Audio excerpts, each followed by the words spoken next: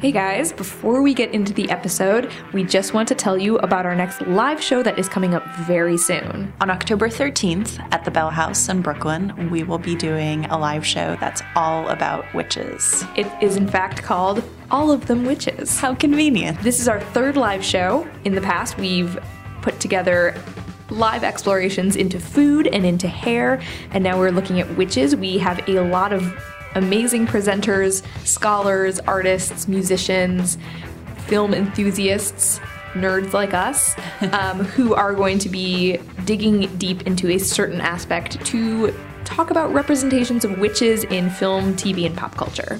You can buy tickets online and at the door. The show is at the Bell House in Brooklyn, New York. Doors open at 7:30. Show starts at 8, October 13th. Their paths crossed like two hot wires. We are just about the friendliest folks you would ever want to meet. That's Bonnie. I'm sorry, I was looking for Maud. Everyone has the right to make an ass out of themselves. You can't let the world judge you too much. That woman, she took my car. This is Bonnie and Maud, the film podcast, With Ksenia Yarosh and Eleanor Kagan. You're listening to Bonnie and Maud. I'm Eleanor Kagan. And I'm Ksenia Yarosh. We are the podcast that takes a femme-centric perspective on movies. And today we have a guest in the studio apartment, Manoush Zomorodi. Welcome. Ladies, thank you for having me. Of course. Manoush is the host of New Tech City, a podcast and radio show on WNYC that tells stories at the intersection of technology, culture, and our lives. Seriously, you explain it better than I do. We're still working on the tagline. So yes, that was can have good. that. Thank you. You're welcome Came to do a use that show, tagline. got a tagline. So much happens on Bonnie and Maud. You don't even know what you're going to walk away with. Well, you started it with a glass of wine, so we're definitely headed in the right direction. That's just how we roll. Listen closely. But Manoush, in addition to being a veteran badass broadcaster, you are a mom. I am, yes. And you were saying that in searching for entertainment for your kids, you experience things that you really love or really hate. Yeah, and it's frustrating sometimes when some people say that something is such a great movie, and then you take your kids to it and one of them has to be like escorted out because they're crying. And you think like, wow, am I so different than like the regular population that like what appeals to the mainstream doesn't appeal to me and my family? And so you start to wonder, or there's a business opportunity here. There is a missing genre that I am happy to fill any filmmakers in on how they could make money on weirdo families like mine. And that's kind of what we're going to do today. So we're going to take a movie that you and your family loved and a movie that you and your family hated and do a little compare-contrast and hopefully, you know, walk away with some rules or expectations that you and probably lots of other parents look for in kids' entertainment. The two movies we're tackling are Lego Movie and Despicable Me. And we will tell you in a moment which one Manoush hated and which one she loved. It's a surprise. It's true, because I'm sure there are some people who are going to be surprised which is which. Yeah. But first, I want to know, how old are your kids? Okay, so my daughter is 4 and my son is 7. And what kind of Both role... monstrous. What kind of role do movies play in your family time? I'm trying to figure that out. That is in the process, sort of figuring out where do movies fit in. I am a real movie lover. I love to go to the movies. I like that full experience. Yet at the same time, going to the movies and screens have really changed what sort of role they play in children's lives. For me, it was a real treat to go to the movies because it was either that or it was TV. There was nothing on demand. There was nothing recorded. I mean, I very, very distinctly remember my first movie experience, which was going to see Grease when I was 5. Oh my God. Yeah, I really remember it. And somebody, like my brother and sister were like, what? That's like so weird and like sexual that was what you saw. I was like, no, dude, it was all about the singing and her hair and the dancing and it, like I recently reviewed the lyrics to some of those songs. Have you seen this? They're inappropriate. They are totally inappropriate. But when you're 5, you have no idea what anything means. You just love the like doo-wop doo-be-dop, you know, bang bang, shangity shang bop. Yeah, there's no metaphors for grease lightning. That is just the car. Yeah, totally. So I want my children to love and enjoy movies like I do. But how do you keep them special when they are surrounded by movies all the time? You can watch them on your phone. You can watch them anytime you want. And I have to admit, like, I have been guilty of, like, make dinner and mommy needs to eat too. So mommy puts on a movie while we eat dinner. I can't believe the confessions I'm already making. So it's tough. And also, I think that every parent thinks that they have unusual children. But, like, no, I really do have unusual children. So I think we'll get to that as we explore, like, what makes a good movie and what doesn't, at least in my family's world. So I wonder if you compartmentalize movies then. There are the special occasion movies that you're going to the theater to see versus, like, the, you know, mommy needs to have dinner movie. Yes. A favorite that I'm really shocked by is the Winnie the Pooh movie. This is the recent version. I never would have thought that I would enjoy it. It is hilarious, incredibly smart and funny, and the voice work is excellent. For those of you out there, the boxin', we don't like the boxin'. Like this. What's the style like? Is it like that kind of 3D? No, it's straight up. It looks like hand-drawn? Hand-drawn, straight-up animation. Old school. John Cleese is the narrator. Aww. And he's just awesome. And whoever does the owl voice is just fabulous. And it's like 80 minutes and it's very subtle, the little twists. It's very loving, the whole thing. There is a little bit of scariness, but now that they know what happens, they enjoy it even more, which is the beauty of being a kid, which is knowing the plot makes it better. Yeah, that's something I wanted to bring up is a kid's predilection to rewatch a movie over and over and over again. I know we did in my family. There are movies that my mom... What did you watch? Oh, so our favorite movie, my younger brother and I, we loved The Chipmunk Adventure. Huh. Is this a movie either of you are familiar with? No. So Alvin and the Chipmunks obviously was, you know, they were a musical group. They put out parodies of Michael Jackson videos. I had all of these things. But they put out a full-length movie called The Chipmunk Adventure that was the 3 chipmunks and the 3 chipettes, one of whose name was Eleanor, so maybe that's why I liked it. This movie is wildly different and nothing like the current Alvin and the Chipmunk movies. I will make that clear. Yeah. Nobody gets chipwrecked. There are not puns that I can remember. There are not bad puns. Alvin still gets in trouble. Oh, yeah. And it was this movie where they wind up taking hot air balloons all over the world. So it had this sort of like global geography sort of like that's so pan cool. cultural What year is this? thing. I'm going to need to check this one out. I want to say early 90s. Okay. But we watched it over and over and over again. And to the point where, you know, my mom is like, I'm not going to spend $5 at Blockbuster every time you want to rent this thing. I'm just going to buy it for you, which was like a rare occurrence. Yeah, we had like achieved something. There's something so key about a kid wanting to rewatch a movie. And I think you really hit on something, Manoush, with knowing the plot and knowing the scary things and kind of anticipating it. Yes. Like, I'll still watch Mulholland Drive, but I know that scary person is going to pop out of the back of the diner, and that makes it better. Yeah. Yeah, and especially since you can't forward that movie. Right, that's true. So, I mean, I think for kids, a lot of it is, you know, genuine fear. Mm-hmm. Like, they just are overcome by their emotions, and so being able to predict it gives them a sense of control. I'm not a child psychologist. I just play one on radio shows. But they appreciate it as a whole. Do you know what I mean? Like they see the movie as a whole. It's not like this scene and now what's going to happen. It's like, oh yeah, I can go into this whole experience and I know what I'm going to get. And so they almost enjoy it even more. It's kind of beautiful. I mean, other ones I would add to that list are, gotta say, 60s and 70s Disney. Like, they did it right back then. Mm-hmm. Like, The Sword and the Stone is awesome. Jungle recently Book. Rewatched it. I rewatched The Sword and the Stone, and I remember loving that as a kid. To be fair, I dozed off a couple times this time. Really? Why? Because you literally found it boring? I mean, maybe it's soothing to the point of somnambulance. It's just like not a lot happens. There are a lot of, I don't know. I didn't find the overall plot that compelling. It's just a lot of scenes. Yeah. And I think that's precisely why my kids like it. Mm-hmm. It's almost like you can watch it in small chunks. So we can watch it during dinner and it's 20 minutes and stop. Like vignettes. Like they don't have to remember this whole intricate plot where there's like a lot of things happening at once and it all gets wrapped up at the end. Same characters in different settings, almost like a TV show. Totally. And I mean, animation is great. I love the scene with the squirrels. I love the witch in it. Like, I could rewatch the witch scene many times. That's the one part they don't like, actually. Oh, really? Because she's too scary?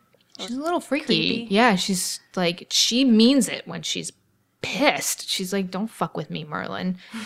And I think that, like, what you've touched on, though, Ksenia, is that my children, and I think there are a lot of children out there, not to spoil my sort of like theory, but it's that there doesn't need to be that much that happens. Mm-hmm. They're getting used to the world. They're getting used to life. They're getting used to ideas. And what I don't understand is like why current children's filmmakers feel the need to fill it with so many very, not just adult humor, but adult action. Mm-hmm. Yes. In watching the two movies that we're going to be delving deeper in today, the Lego movie is so maximalist. It is like every shot is filled with like 100 things, a million colors. There's things zooming in and out of the frame everywhere. It is very in your face. And granted, Despicable Me, there's a lot going on there as well. I was just struck by how huge Lego was. Now, I'm dying to know, when you first saw it, you saw it first in the theater. Lego, I did. What did you think of it?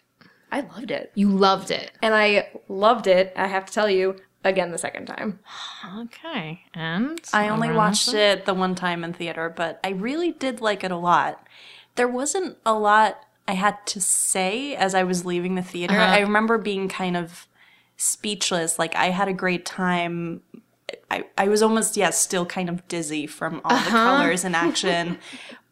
But I had a great time, and the song was stuck in my head. Everything is awesome. Yeah. And he's just like, which is like if you think about it, is the most cynical song like possible. Like, everything is awesome. Everything is cool when you're part of a team. Like, well, which the point is. That's the point, right? All of which to say, this is the movie that you and your family disliked. You hated this.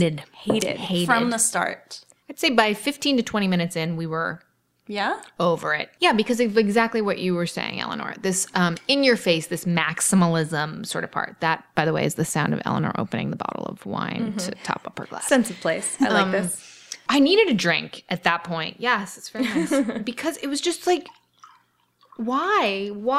What's so beautiful about Legos is their simplicity and their utilitarianism.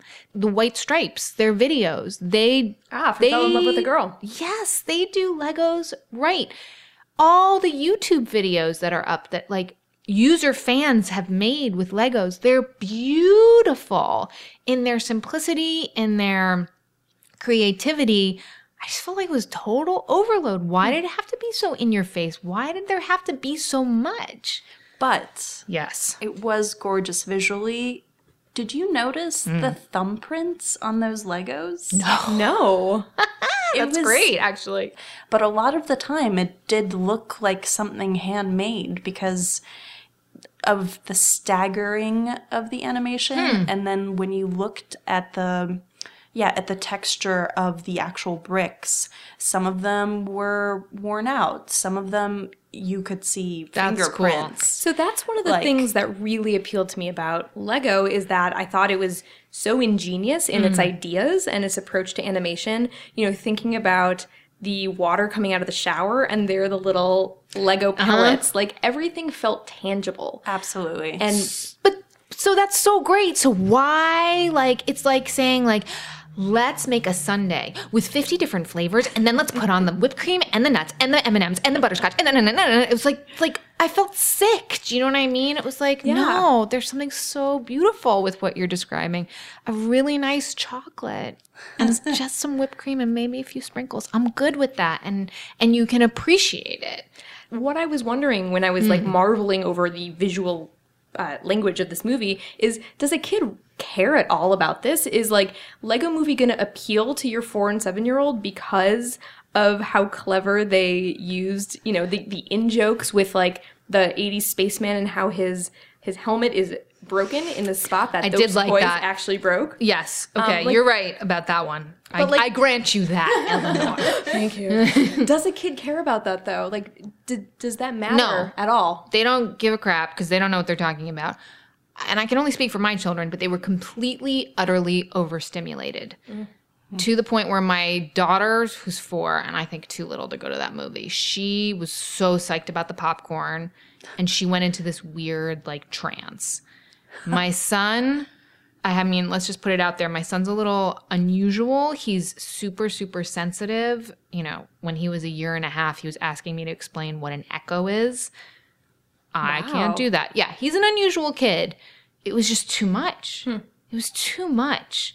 And I think that, like, as a kid who grew up watching movies at home, going to the theater is a very intense experience. Oh, yeah. There's nowhere to go. It's totally dark. It's in your face.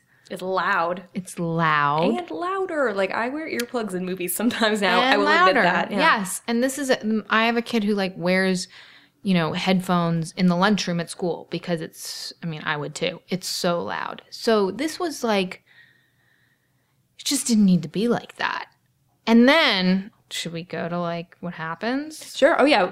We will say, you know, there are spoilers in this episode. Oh, yes. Good point. So, you know, if you haven't seen Lego, if you haven't seen Despicable Me, know that we will be spoiling plot points. So go see them and then return. Or if you don't care, listen on. Hang with us. Yeah. It's all right. We're getting you ready for this. Yeah, it's going to be cool. So towards the end, the film becomes live action. Suddenly we discover that this world that we thought was real and made out of Legos is actually a fantasy that's manipulated by a little boy who turns out is playing with his father's toys. So the reason it was all so intricate and beautiful is because his father is like a professional Lego builder. He's a master builder. Exactly. Now, if you remember that moment when it switched sort of realities from animation to live action, there was like crazy music and it went black, I think. It was incredibly existential. And my son like freaked out. He was like, I am out of here. Get me the fuck out of here. This is crazy. He had to leave. It was mind-blowing for an adult, for me. That moment, I mean, I thought it was really brilliant. I loved the turn that it took, and I had some sort of inklings that it might go in that direction. It was very mind-blowing, and yeah, I can totally see how that would be very intense for a child. So I'm cool with that. Like, and if I hadn't gone with my children, I probably would have appreciated it. But it's the marketing of it that makes me uncomfortable because Legos are really very specific. Like, they are 4 or 5 to like 13, and then you go into the robotics stuff, which is great, you know, and that can go to any age. And as we saw in the movie, adults love Legos too. But if you're marketing a Lego movie, I don't know. I just think there needs to be clarity because there's a very big difference between a 6-year-old and a 13-year-old watching this film, or a 33-year-old. You know what I mean? And I guess I felt we were there, I think it was opening day. So I didn't know, like, there wasn't like a warning, or I didn't like, I'm sure there would have been on one of the parent blogs, like, just to be clear, like, if your kids are sensitive or whatever, this may not be the right choice. They're adult themes or. Sure. And we just sort of were like, well, our kid loves Legos. Let's give it a shot. And it was total disaster. I'm so surprised that that's the scene that, like, blew his mind. Broke it for you. Yes. My son is rather dark, as am I. Because Proud mother, I can only assume that it's because he is so smart and sensitive that's why it bothered him, and that's why other kids don't care. But, like, there's something to me that I guess I worry that these kids need that level of stimulation in order to be entertained. When there was something so simple and calm and warming and present about, like, for example, The Sword in the Stone, that it doesn't need to be like that. I just think it's setting the bar very high that if this is where you're starting as a kid for like entertainment, where do you have to go? Like how many things need to be blown up? How many characters do there need to be? How many like visual cues do you need to have? I know, but Is this snooty? But our world is also becoming a lot more intense and complex, and you can't protect them from that. No, totally. And entertainment is just another aspect of it. Like, you know, I get 5 emails on my phone and then a phone call, and then I have to make sure to like pick up that thing and meet these people, and there's just We're all multitasking all the time. yeah. So as intense as the Lego movie was, I don't think the answer is to like simplify everything and make it the sword and the stone, because I really do think that was a little too quiet. But I will say that having a thing that is meta in your kids' movie is a big concept and is something that is very deep. And I totally continued thinking about the Lego movie and what it meant after I walked out of it, and it was because it was meta. That is a thing that a kid is not going to be able to wrap his or her mind around. I think my kid did, and that's why he freaked out. For real. Yeah. So maybe that's why it doesn't bother other kids. Like, if they're not as, like, dark as my child, like... They didn't realize what was going on. Yeah, they were like, whoa, and now there's, like, a kid and his dad, and whoa, look what the dad has in his basement. Yeah. Amazing! My kid was like, holy shit. And my daughter, who's, like, she's 4, so she's just like, I don't know what's going on here. Yeah. Can I have some more popcorn? Do your kids play with Legos, or did you grow up with Legos? You know, I'm the oldest. I'm a girl, but my brother was really into them. My son is way into Legos, and I think he felt let down by this movie. If you ask him, he will tell you, oh, don't like that one. Terrible. You know, though, I do sort of love that your son has opinions on film that extend beyond I loved it or it was scary and I didn't like it. It sounds like he has concrete, like, film critical reasons. Feelings. Yes, exactly. Which that just in general as a concept makes Good me point. happy. And that makes me feel better about him freaking out when every other kid was like, so, oh my God, I love this movie. This movie is awesome. You know, he did not feel that way. And no matter what any other kid says, he'll be like, thumbs down. I want to shift and talk about Despicable Me a little bit because this is going to be the other side of it. This is the movie that you and your family loved. And Despicable Me is the story of a incompetent villain who becomes a unwitting father figure to a trio of orphan girls. Is sort of the general plot.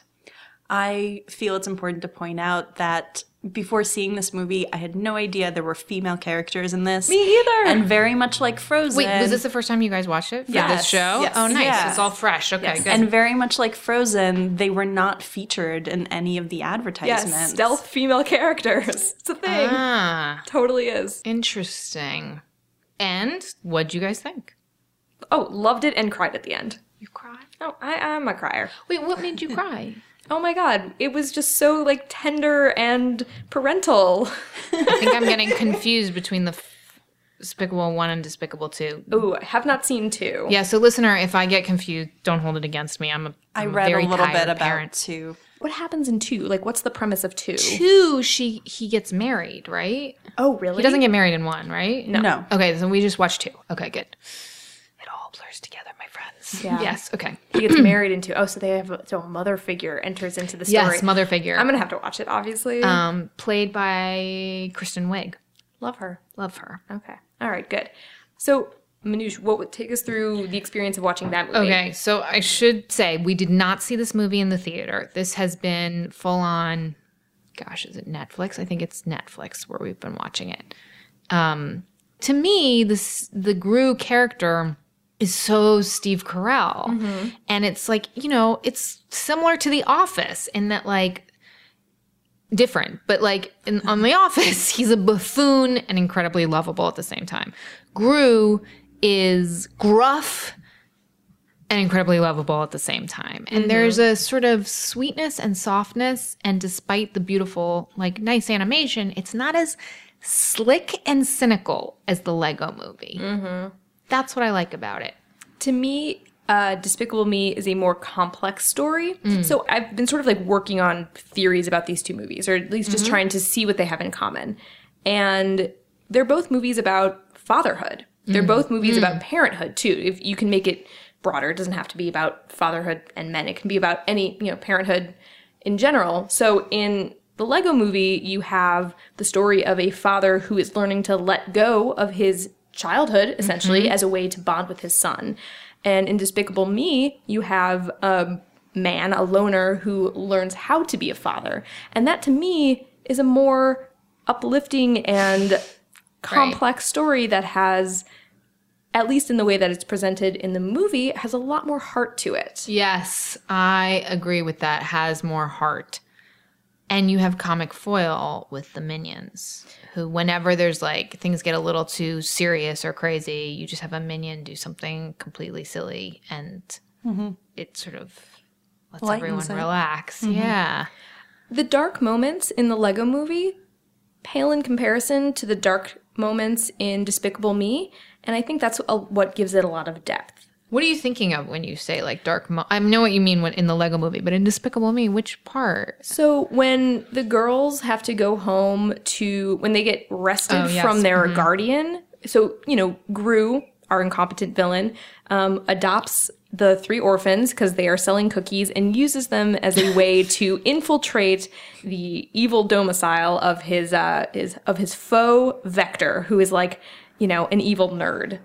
He adopts the girls so he can use them to trick Vector into stealing his shrinkwray, enacting his plan, etc. So at some point, he becomes the foster parent of these girls, and at some point, he decides to give them back. And to a young kid who is so happy to be adopted and have this new parent figure, to suddenly be like, I don't want you anymore. The feeling for a child to be unwanted is so deep and horrible and scarring, and that is a really low emotional moment in Despicable Me. Lego doesn't really have anything that gets quite that heart-wrenching, I thought. I don't know, maybe you guys disagree.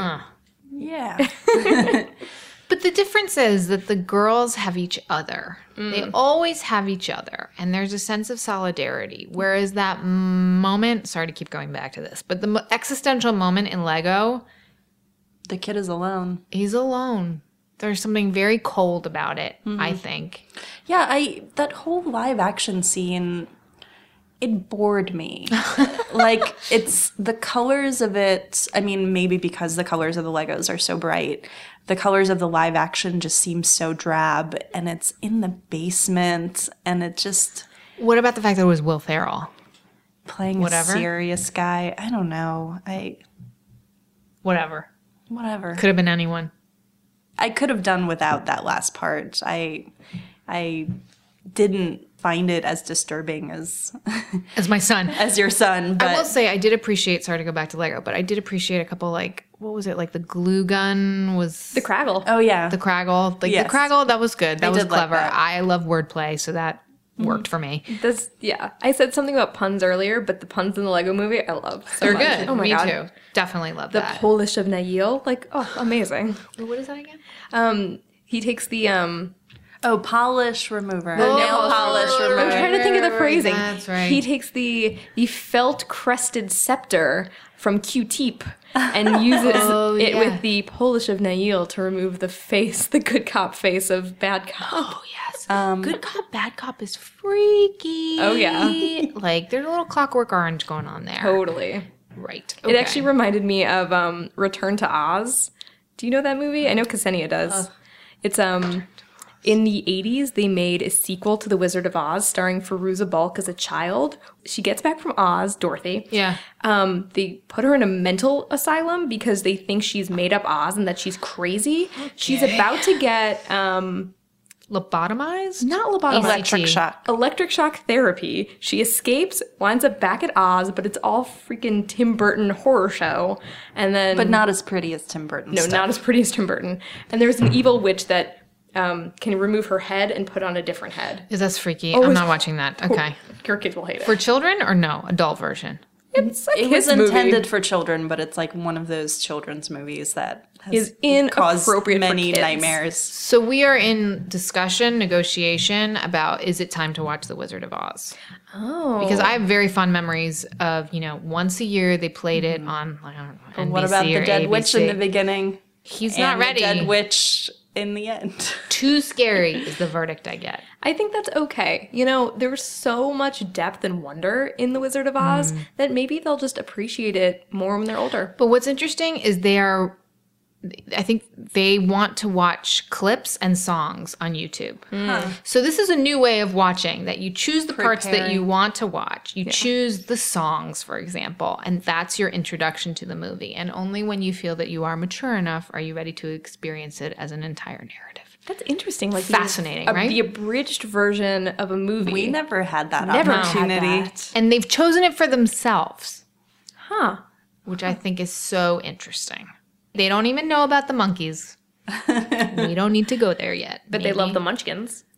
We represent the Lollipopkins. Right, it's the best. That's the best. That and like, can you even dye my eyes to match my gown? Jolly old town. My daughter just is like, oh, say it again. Say it again. Sing it to me again. She's like, she loves that. You're bringing back like the joy of repetition that Right? like, totally fades as you get older. Like I don't rewatch movies anymore. I don't reread books. Because it's not an event. It was an event, in the 80s, like that annual viewing. And you were like, whoa, I'm going to be up late because this movie's long. But I do it once a year. And it's momentous. Do I sound old? No, I'm just keep thinking about how The Wizard of Oz is we should do an episode on The Wizard of Oz. Yeah, by that the deserves way. its own. Sorry, But moving on. But it's a dark story. To learn that the wizard is bullshit is like it's a hard lesson to learn. But it ends up that she's in the beds and you were there and you were there and you were there. And That's a movie that I keep thinking about, despite the fact that I haven't watched it in a long time. It is so ingrained in our culture, and this idea, I think, is particularly, as someone who covers tech and sort of how it's changing the way we communicate and who is controlling and the choices that we make. The Oz metaphor continues to sort of morph and fit so many different things. This sounds kind of kooky and crazy, but it really comes up a lot to me. A lot. Oh, Mark yeah. Zuckerberg. Is it coincidence that they both have Z's in their names? I don't know. Just throwing it out I was there. going to mention Dr. Oz, which is the more recent news mention. True. But sure. is Facebook the new merry old land of Oz? Well, Oh man. We could go down this road a lot, but I'm going to bring it back to I want to know what your kids thought of Despicable Me. How were their reactions to that? Well, first of all, Minions are the ultimate introduction because they don't speak English, so it's kind of perfect. Or they sing like, they think there's one song that's only about underwear or something like that. So it's like total lowest common denominator funny. Love the Minions. And they're They're actually doing a spin-off. Are they? They're doing a movie that's all about the Minions, I believe. super smart, I have to say. I wonder if it'll be as good. Also, Gru, it's such a wonderful thing to have a villain who's lovable. Mm-hmm. It's wonderful. It makes something that you should be scared of, but you're not. That's a big concept. Mm-hmm. Something can be scary and likable. But the reason he's evil, Yes. because Yes, he had the a bad reason he's mom. Oh, I What do you forgot think about of that. She's funny. She makes me laugh. She's funny, but I feel like that's... the Freudian aspects to it. And I feel like the bad mom thing has been in different stories throughout. It's a cheap shot, right? I mean, I forgive them. I forgive them because she's such a great character. Mm-hmm. And she made me laugh. And it's so, like, cliched. It's almost silly. Okay. Do you know what I mean? And then he was made fun of at the playground and all of those things. That was in the second one. I haven't seen that. Sorry. Oh, it's okay. It's still relevant to his character's backstory. Also, like, he's smart. Mm-hmm. So that's nice. Like, you can have those things happen to you and you can still grow up to be smart and incredibly capable and loving. even if you don't think you are. Are there moments, and is it okay to have moments that are either too sad, too emotional, or too scary in a kid's movie? I mean, the super classic example of this is that Bambi's mom gets shot and killed in Bambi, which is a really early movie that I saw when I was like 3. Mm-hmm. Like, should those kinds of things not be in kids' movies because they're so intense, or should they be to, normalize those sorts of situations? Do you guys have thoughts on that? In a safe setting, presumably. Right. It's a really good question. And I do wonder because it, like you said, you saw it when you were 3 and I probably did too, and just thought like, okay, well, there you go. That's life. Mm-hmm. And now, we all want to protect our kids, and maybe that's not the right thing to do. I'm trying to think of other examples. I remember Dumbo being very emotional. We watched Dumbo recently. Oh, yeah? What shocked me is from the 1940s. Oh, the racist crows. Who are hilarious and extremely musical. Yeah. Mm-hmm. They're the best part of the whole movie. Yeah. They're great. I want to hang with the crows. Yep. Product of their time and place. Completely. But the fact that it's also very sophisticated, I don't know, the 1940s, like it's very sophisticated, and also Dumbo's really short. It's like 65 minutes long.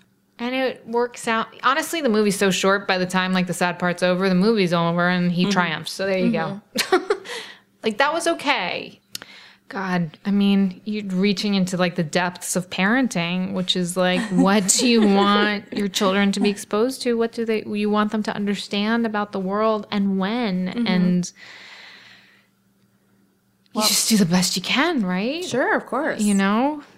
Beyond violence, I was thinking about quality and like how you sent us a list of like, these are good movies, these are bad movies.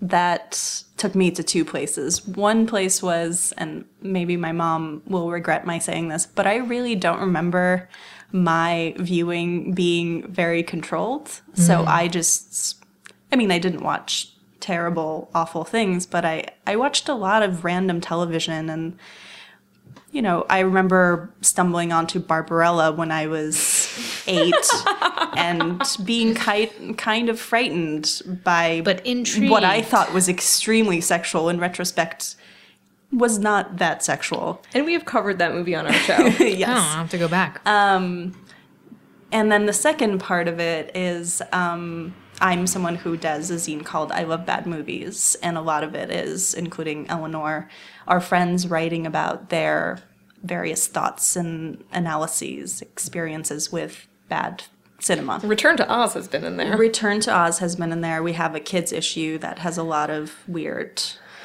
I watched The Newsies on loop when I was a child, and I have a lot of fond memories of that. And that's not really a quality film. It doesn't totally... That's a good question. How are we defining like quality and not quality? Yeah, and I feel like part of it is we have to watch garbage as children. So we learn to analyze. It can't all be perfect, and we have to like learn how to... It's like learning to be critical. Yeah. Kind of like what we were saying earlier about your son and having like very sophisticated feelings towards the Lego movie. That's watching something, disliking it, being able to say why, or loving it and knowing why. And that's, I don't know, that's the fun of movies. That's a fun part of movies. I mean, I guess my question to you then, Ksenia, is like, when did you realize that they were bad? And did you... Like, were you having discussions about these movies afterwards, or was it kind of like, I just remember before starting the zine, like, sort of coming to terms and admitting that I loved a lot of crappy cinema. I need examples. And Give me like 3 crappy movies that you love. Cool as Ice. Is that a Vanilla Ice? With Vanilla Ice. Oh, nice. As the star. But you appreciate it's a gorgeous film. It's the kitschiness, though, that you appreciate of it. I'm not watching it ironically. No? No. It's really funny, and it's really beautiful. Give me another. Freaky Friday is another movie that I've written about. The original or the original with Jodie Foster. That's like a movie I've mentioned so many times on the show. What else have I written about? A lot of obscure movies that we find on VHS tape on the sidewalk. Nice. That there's a Canadian romance series called Shades of Love that we really like. It's just like things where there's bad acting or bad writing. The plot doesn't quite make sense. It's sloppy. Sometimes it's sexist. Like, we've covered a pretty sexist film on the show that we actually loved. It was a Hard Ticket to Hawaii, an Andy Sedaris movie. He's this director that does like Girls and Guns movies, which is like all like Playboy and Hustler models who are topless, but they have guns and they're kicking ass. So they're sort of like FBI agents. We wound up uncovering a tender tale of female friendship and empowerment, or female empowerment through female friendship. Nice. In the midst of this like very overtly sexist movie. But here's the thing about the bad movies, is that I think the general consensus of all of Ksenia, your bad movie coverage, is that when you earnestly set out to make a good film and you fail, it still has the heart and the sincerity that you put into it, and you can tell. You can tell. It's why something like Sharknado has no soul. Is missing something, because they set out to make a shitty movie that money. People would watch ironically. Yeah. And you can tell. But when you have something like Cool as Ice or Freaky Friday or the Shades of Love movies or The Room, to take like a big classic. Yes. Somebody made this and was excited about this and wanted to share it with people and was like, this is a thing. It just comes through. It's hard to pinpoint it, but that comes through in your work.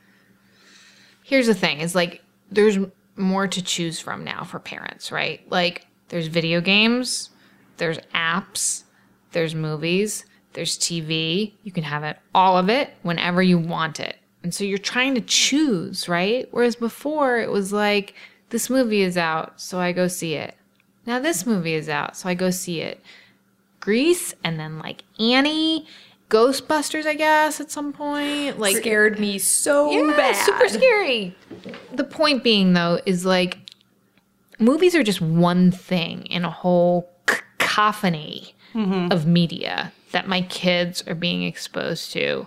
And they could be exposed to all the time. And you're trying not to do that, and you're trying to choose things that really count and matter, because you're not sure that there's going to be enough time in their day to see the other stuff to make the comparison, or that they'll even take the time to sort of assemble it in their brain in terms of comparison. You worry that there's not a grading system being set forth, that so consume, and no time for reflection. And so I also think they're really young. They're not at that point to make decisions like that. They're sort of taking what comes in and thinking like, oh, this is normal. How important is it to you that there are good role models, you know, female characters, male characters that your kids can relate to in movies? I'm trying to think, who's a good role model. Is Gru a good role model? I'm trying to use this as a way to talk maybe a little bit about the female characters in Lego Movie and Despicable Me, because I was interested by the presence, although minimal, but still presence of girls in these movies. Yes. I think I take it as a given. It's the responsibility, and there's a moment happening right now that if you don't put in a girl character, you'll get nailed for it. On the other hand, having said that, my daughter's favorite movie is Cinderella, the old school Cinderella. It's a beautiful movie. I love that movie. It's gorgeous. I rewatched that recently as well. It's fabulous. She loves it. And what are you going to say to her? Like, don't watch it? Cinderella is like a poor feminist figure. No, like... I mean, do you try to tell her that like, to ask her questions? Like, what do you think about her ending up with the prince at the end? Like, how... I will. She's 4, so right now... It's too big a question. It's like, she'll be like, whatever. Sing, sweet nightingale. Yeah. She wants to sing. She wants to sing. She's really into the animals. Like, she's really into the animals. Well, the mice are like the best characters in that movie. The mice are fantastic. Gus. I mean, the other day, apropos of nothing, she was like, Mommy, what's the other mouse's name? And I was like, God, God, you are right. I do not know. We know Gus, but what is his friend's name? Do you guys know? idea. No idea. No, I couldn't give it to her. Good trivia question. Right? Yeah. Write in and tell us. We have We're a not bottle gonna of half a IMDb bottle it. of white wine waiting for you if you get it right. So the Lego Movie has Wild Style, who is the character who shepherds the male protagonist Emmett through the Lego world and on his journey. And then in Despicable Me, you have the 3 orphan daughters, and they all have very distinctive personalities. But at the same time, they're all pink tutu wearing girls who do a ballet recital at the end. Good point. Did not is that- appreciate that. You didn't like that? I've hated that stuff since I was a kid. Like, Were you ever into ballet? Ever? no. Never, never, never, ever. I wanted to do tap, Okay. Yeah, fair enough. but that was as close as it got. But like, I think I didn't like girly, pinky, pony loving stuff ever. Lady, I hear you. I mean, we did a recent show on this, like, why is the coding movement, to get girls into coding, why is it being pinkified? And I changed my mind. I sort of was like, you know what? My little girl likes pink. I don't know why she does. It's a societal thing. She used to really like yellow. Now she likes pink. But if that's what we have to use to meet them there, okay. I accept it. And frankly, like, why did Wildfire have to be so macho? Why couldn't she just be, like, normal? Why'd she have to be, like, the man version of equality? Whereas at least the girls in Despicable Me, like, they were each really different. Yeah, they were and just girls. They were just girls and unusual and different, and they were just whatever. They could have been boys. They were fine. Yeah, one was sort of bookish. The younger one was sort of the one with all the funny lines. And the hat. And then there was the one with the hat who was like, maybe she was kind of the tomboy. Yeah. A little bit. Well, she was like the most adventurous. She would pull things off the shelf and break things and explore. She walked right into the torture chamber with the spikes in it. She just like walked right in there. Like, oh, this is cool. Yeah. Yeah. And they all wanted love. Do you know what I mean? Like Wildfire, I don't like, it was like so macho. Like, whatever. It didn't. And then that do it for was me. totally dismantled. I mean, I think that's the more frustrating part, that like sometimes these strong female characters start out as these like super tough as nails kind of lady, and then very quickly that runs out of steam, so she's not even that anymore. What is she? She started off as the badass lady, and then because I know you're right, she quickly became the person whose job it was to usher Emmett through his journey. She was there to sort of enable him. She was his office manager. Let's face it, essentially. They tried to get at some intrigue with her, because there was this whole plot about how she's changed her name a million times. Like now she goes by Wild Style, but her real name is Lucy. But that it just keeps undermining her. Like, she lacks confidence. She's not strong enough. She can't lead. And Why so is she like Emmett the only takes over. female character too? Like where? There is Unikitty, who I had a lot of problems with, because I wanted to love Unikitty. I was like, oh, Unikitty's a great character. But her whole thing is sucked. repression. Her whole thing is repressing her feelings and being positive all the time, which is like what people want women to do anyway, It's like, if you don't like something, just keep that inside. Like, just be positive and nice all the time. Yeah, Unikitty was a letdown. It was. And then, of course, like, at the end in the battle, she's like, screw keeping my feelings inside, and then she, like, beats up But that's shitload the of characters. alternative. But yeah. Like, I mean, I Aggression. just like, Aggression. exactly. Yeah. But those are basically the only 2 female characters in that movie. It's like, at least in Despicable Me, you're like, there's shades of people are unusual, and like, I kind of like the fact that the tomboy one, she could have been a boy. I like that. There was a little like gender discrepancy going on. It wasn't like girls, boys. It was like a little nuanced. It's good. Yeah, because there are so many different types of girls out there that create their own identities. Totally. And I have to say, my daughter the other day asked me, she's like, when will I be a boy? Whoa. And I said, you're not going to be a boy. I was like, what difference does it make? What Maybe don't she's Orlando. God, that would be, I love that movie. And she said, I said to her, well, you know, trying to probe the feminine psyche. I was like, what do you not have that a boy has that you need? A penis. I was like, of course. Totally age appropriate. I was like, girlfriend, you don't need that either. Don't worry. Are there any final thoughts on either of these movies? I guess, yes. I never got to say, here's the gap in the market. A movie where nothing really happens. It's just interesting people going throughout their day. Film critics are going to hate it. Tough shit for them. Kids are going to like it. They just want to be with other people and observe other people doing things. Mm-hmm. And the other thing is, like, to you parents out there, if you want kids who are calm, watch calm things with them. My kids are so relaxed and chill and thoughtful after we binge on Mr. Rogers. Huh. There's a reason. They are less demanding. They are more aware of their surroundings. They want to make things after they watch Mr. Rogers, not after they watch a movie like the Lego Movie. Huh. And they start to want Mr. Rogers because it feels good, as opposed to the agitated, overstimulated feeling that they have after a movie like the Lego Movie. So there. I like a movie that encourages a kid's creativity. Yeah. All right. Manoush, thank you so much for coming on Bonnie and Maud. So fun. I love this. Dissecting why I feel the way I do about these films. As your kids get older, come on again and we'll see how their tastes change. Totally. I want to interview kids now about their favorite movies and why. Well, my son will be excellent on this podcast, no doubt. And my niece and nephew will get them on. We'll do something like that. Cool. Manoush, where can people hear more from you? Totally. So Twitter @ManoushZ, or you can go to manoushz.com, or you can go to our podcast from WNYC, which is newtechcity.org. Yes, listen to it, please. And subscribe. I'm supposed to ask you that. Subscribe. It's an awesome show. You should all check it out.